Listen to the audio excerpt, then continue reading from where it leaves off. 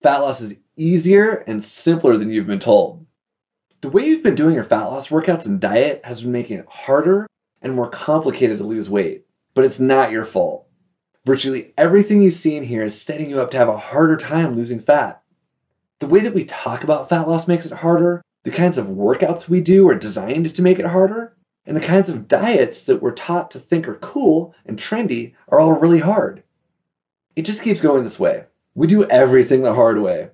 And then on top of that, we just keep getting older, we get more responsibilities, things keep piling up, and then losing stubborn fat and getting the body we want starts to almost seem impossible.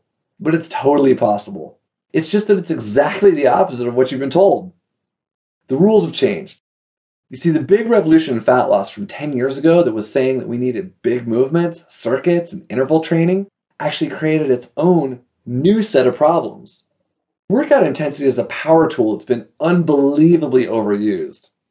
But now, I'm going to show you exactly when and exactly how often it should be used for optimum fat loss. When you use a smarter fat loss system, you get to have the easiest and the fastest fat loss possible.